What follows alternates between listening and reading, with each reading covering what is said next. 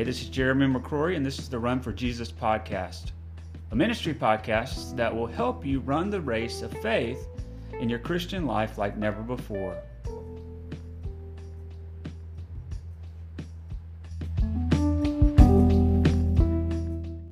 Thank you for being here on this day. We're going to be looking at Genesis chapter 22. So if you have a pew Bible there, look at page 20.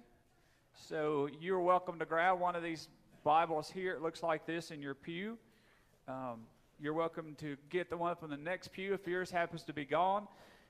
If you don't have a Bible at all, you're welcome to take this with you as our gift to you. So again, that's page 20, and we hope that you'll follow along with us. So in Genesis chapter 22, we see really the context to where this passage comes from that the choir sang from this morning. We see how all of these things are working together on a day like today. And we look to what fatherhood is and what it means and how it kind of manifests itself within this. Jehovah Jireh is what they said as they were singing this song. But within the biblical landscape, it would have been more like Yahweh Jireh, because they didn't say the word Jehovah because of the sacredness of it all during that time. But it's the name given to the place by Abraham that he sacrificed a ram and provided by God, that was provided by God instead of Isaac. So the Lord will provide, or the Lord will see, is what Jehovah Jireh or Yahweh Jireh means. So it's important for us to understand the provisions of the Lord. But how do we respond? And what do we respond with when our obedience to God is tested?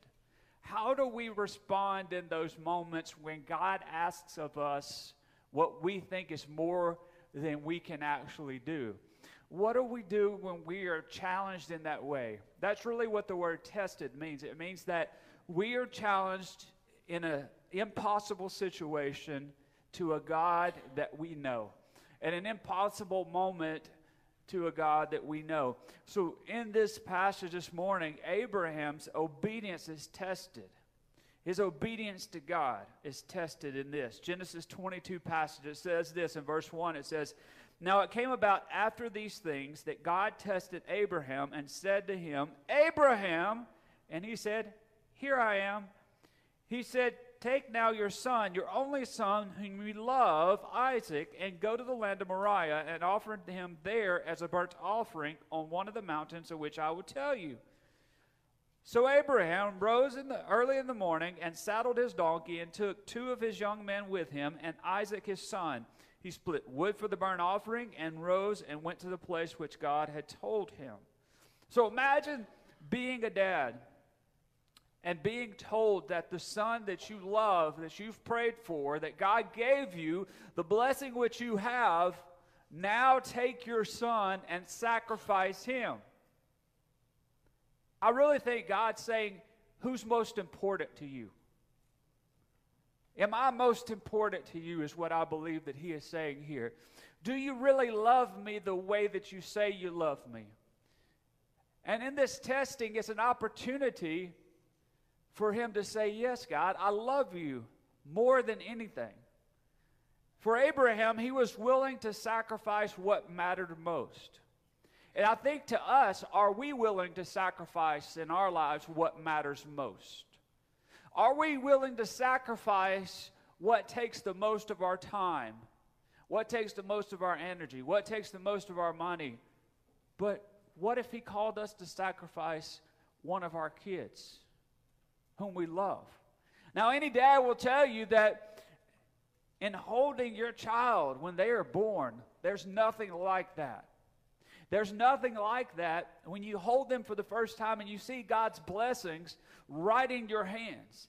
There's no tangible way to explain that outside of God loved me so much. God loves us so much, man, that he gives us the ability to look at life. But what if we had to sacrifice that? What would we do? You know, I remember being throughout life, and ministry makes you involved in so many things, or gets you involved in so many things, and being on a mission trip right after Jonah was born. And y'all, when Jonah was born, it just broke me, because I didn't know I could love that much and that deep. But I went right after, and I went on a mission trip.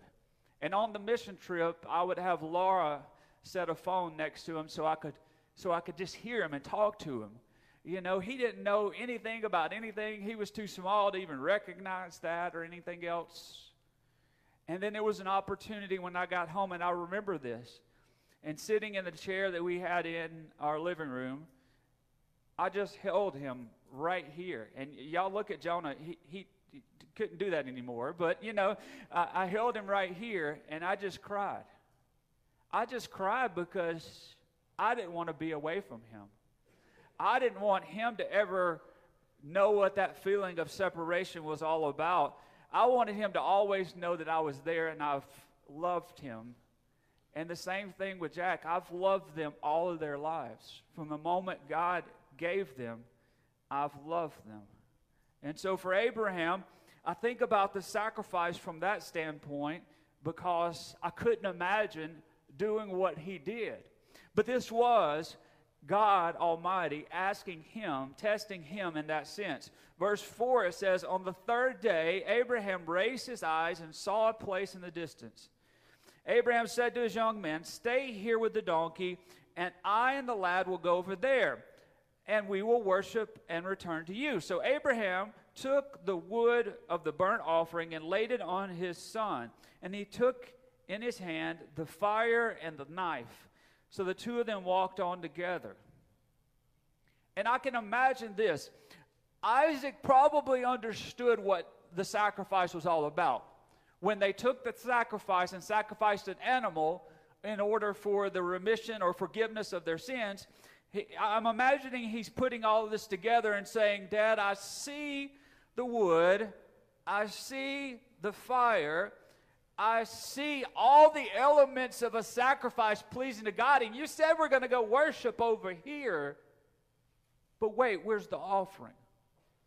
Where's the animal? Where's the lamb? Where's the ram? Where's the animal? What are we going to do when we get there? And so verse 7 says, Isaac spoke to Abraham his father and said, my father. And he said, here I am, my son. And he said, behold, the fire and the wood, but where is the lamb for the burnt offering? And I believe in that moment to Isaac, he said, God will provide. Jehovah Jireh. God will provide. Think of all the ways God has provided for us. How many ways has God provided for you to even be here today? The fact that you're here today, we celebrate fathers, but we've got to celebrate the Father in heaven who provided for us. Verse 8 says it like this. It says, Abraham said, God will provide for himself the lamb for the burnt offering, my son. So the two of them walked on together, and they came to the place of which God had told them. And Abraham built the altar and arranged the wood, and bound his son Isaac, and laid him on the altar on top of the wood. Abraham stretched out his hand and took the knife to slay his son. But the angel of the Lord called to him from heaven and said to him, Abraham, Abraham. Again, he said, here am I. So Abraham was willing to sacrifice his son. Abraham was willing to sacrifice what mattered most. Abraham was willing to do what he believed God was calling him to do. So if he was tested, he passed the test. When you and I are tested, do we pass the test? Do we follow through with what we've been called to do? Do we do the things that are hard? Because sometimes we think we do the easy things, right? It's easy to do the easy things, right? A lot of us think, well, I came to church this morning. But what did we have to sacrifice? Well, I have a job and I have a family, but where's the sacrifice? And I begin to think about it like that. You know, we are tested and we are going through a lot of difficult moments in life. But it's sometimes God just wants to see, do you love me more than all of these? Do you love me more than your job, than your children, than your spouse? Do you love me more than all of these things in your life which you give attention to, which you put priority over? Do you love more than those? Verse 12 said, he said, do not stretch your hand out against the lad and do nothing to him, for now I know that you fear God, since you have not withheld your son, your only son, from me. Then Abraham raised his eyes and looked, and behold, behind him a ram caught in the thicket by its horns. And Abraham went and took the ram, offered him up for a burnt offering in the place of his son. Now Abraham called the name of that place, the Lord will provide, and so it is to this day, in the mount of the Lord will be provided. But not only was there a provision of the lamb or the ram in this case, but there was something even greater that God did in this man's life because of his obedience. See, when we're obedient to God, God continues to open those doors, right? He continues to grow and stretch us. He continues to make us more like Him, and continues to make the generations to come more and more different because of our obedience. The angels promised to Abraham and made a promise to his descendants. We understand that our faith life, in that respect, it can actually infect and affect the generations to come. It can actually change the outcome of future generations. Weeks ago, I saw online Shane Pruitt. He wrote this via Twitter. He said there's a 4-generation fade. The first thing is parents don't make church a high priority for their kids. The second thing he said was kids grow up and make it less of a priority for their kids. The third fade was those kids grow up and make it no priority for their kids. The fourth fade was those kids grow up with no concept of God. Priorities today impact generations.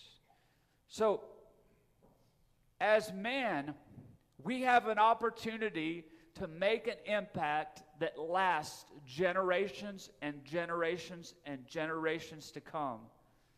But will we choose to do what God has called us to do? Will we do the hard stuff?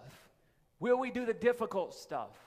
Will we sacrifice the things in our life which seemingly matter most but really don't matter at all? And we can all choose to put those things in our lives, but we've got to choose to follow God and to trust Him even when we're being tested. Verse 15 continues it on. He says, then the angel of the Lord called to Abraham a second time from heaven, and he said, by myself I have sworn, declares the Lord, because you have done this thing and not withheld your only son. Indeed, I will greatly bless you, and I will greatly multiply your seed as the stars of the heavens and as the sand which is on the seashore, and your seed shall possess the gate of their enemies. So because of Abraham's obedience, all of these things happen. What happens to those around us because of our obedience? What kind of influence do we have on those around us? Well, if I take an assessment of my life, my family ought to know Jesus better because they know me. They ought to know how much I love them, but it pales in comparison to how much God loves them, right? Most of us dads, the ultimate goal is to see our kids love the Lord with all of their heart, mind, soul, and strength. To see them love other people that are not like them, to love their neighbors, and to serve others, to continue the mission of God. The greatest things we see in our life, men, are not the biggest hit in the biggest game. The greatest things that we see in our life is when our kids are successful by the Lord's standards. And so for us, we see in this passage this influence that it had for generations to come. But it was God initiated and God led. Verse 18 says, in your seed all the nations of the earth shall be blessed because you have obeyed my voice. Y'all, how many of us listen for that still small voice in our day-to-day lives? I mean, listen for God to speak to us through His Scripture. Sometimes audibly God speaks to us. Sometimes we're reminded by nature and what God's doing in our lives. Sometimes we're reminded in our prayer time. It says, because you have obeyed my voice. Verse 19, so Abraham returned to his young man, and they arose and went to Beersheba, and Abraham lived at Beersheba.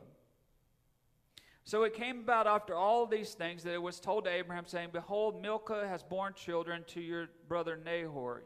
Use his firstborn, use his brother Kemuel, and so forth. So there's this leadership that happens in his life because of his obedience. So it begins to make us ask some questions of ourselves in our lives. And it's important that we continuously ask questions as men. What are some changes that we need to make so when the testing comes, we are found in obedience to the Lord alone? What are some changes, man, that we need to make that we've put on the back burner? What are some things that God is asking us to do that we say, well, I'll do that someday? But the reality of someday is that someday may never actually happen. What God has called us to do, what He has tested us with, He wants to see if He's the most important thing to us. We cannot lead our families. We cannot lead our church. We cannot lead our businesses. We cannot lead anything without God being the first and only thing we follow. So the first thing we must do is repent and seek forgiveness. Now, some of you might look at it this way, and you might say, well, God already knows what I've done. And that's a true statement. He knows what you've done. He's waiting for you to recognize the wrongness of what you've done and come to Him for the forgiveness that only He can bring to your life. So repentance means you've come to God and you've asked for forgiveness from God. And when you come with that humble heart to God, and when you seek Him and His forgiveness alone, God has promised you that He will forgive you. He will set your feet on firm ground. He will give you a hope and a future through the forgiveness that you so desperately need. But it begins to bear the question too, what idols have we placed in our lives? What are we following? What are we giving ourselves to? What are we investing our lives to? And as parents, do our kids know more about the things which we do than the God which we serve? Do they know more about our occupation and our business than the God that exists in our heart? See, our lives should exist to glorify the Father and to make Him known. So if we have an idol or anything we've put in prominence or place of God, then we need to begin to ask ourselves, what's most important? Is He most important to you and I? Secondly, are we willing to sacrifice what matters most to follow Him? Now, oftentimes we think in America we don't have to sacrifice what others do throughout the world. But the reality of that statement is this: we must be willing to sacrifice everything for God in our lives. Y'all, we've come to a place in the road that we've got to make a decision whether or not we believe everything that the Bible says or not.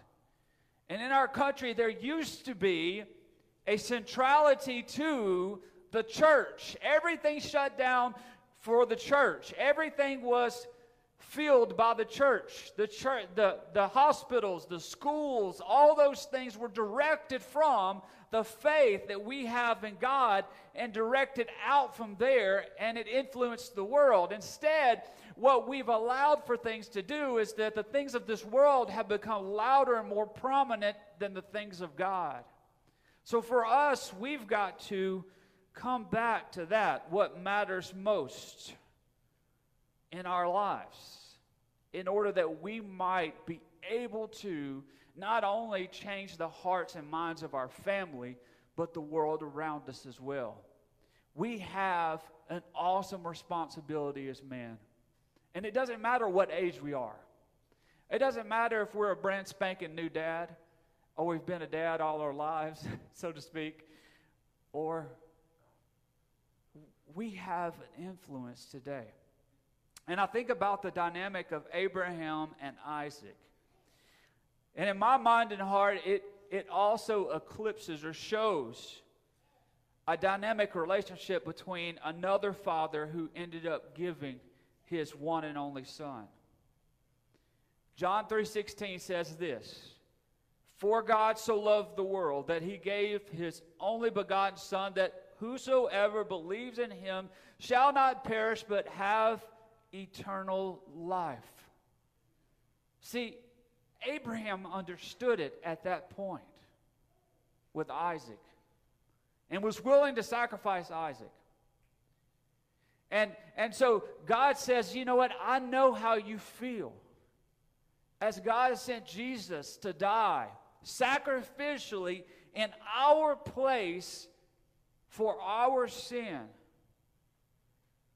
So Jesus died for us and did not stay there. He arose from the grave and lives forevermore. And so we understand the dynamic of all of this. That Abraham and Isaac, yes, but it can never eclipse God's love for us that sent Jesus to us, so that we might, if we believe in him, have eternal life. See, I argue it this way. One of the greatest legacies of fathers is to pass along a strong faith example to our children. What needs to change in our lives in order for that to happen today? It's never, ever too late to start being the father that they need. It's never, ever too late to start living up to God's standards. It's never, ever too late to commit to him your heart, mind, and soul. It's never too late to start. And it's my prayer today that you do that today. Abraham understood it in that time. Do you understand it today? What's most important to you on this Father's Day? Join me in prayer. Father God, we come today. Father God, we come today and we're so challenged by the relationship that Abraham had with you, God. God, I pray today as you are leading each and every one of us to repentance, to forgiveness, to understand our plan for you or be obedient to you. God, I pray as you call out to us, we say, "Here I am, Lord." Father God, as we're obedient to you, you do even greater and greater things in our lives for your glory and your name's sake. So God, I pray today that we're willing to commit to you to be better fathers, better husbands, better friends, God, better co-workers in the mission and the great commission you've called us to. God, I thank you that you give us more chances than we deserve. Father God, there are so many ways that you have provided for us like you did for Abraham. And God, we just thank you for that today. We're humbled by that today because, God, you're so good to us. You're so good to us. So, God, we just pray in this time, if you're leading us to make a change in our lives, Father, we don't put that off. We don't wait till another day to do what you've called us to do here today. God, it's in your mighty name we do pray. Amen.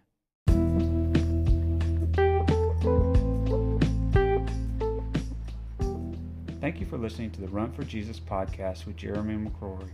Tune in next time for more relevant sermons and ministry helps to help you run the race of faith in your Christian life like never before.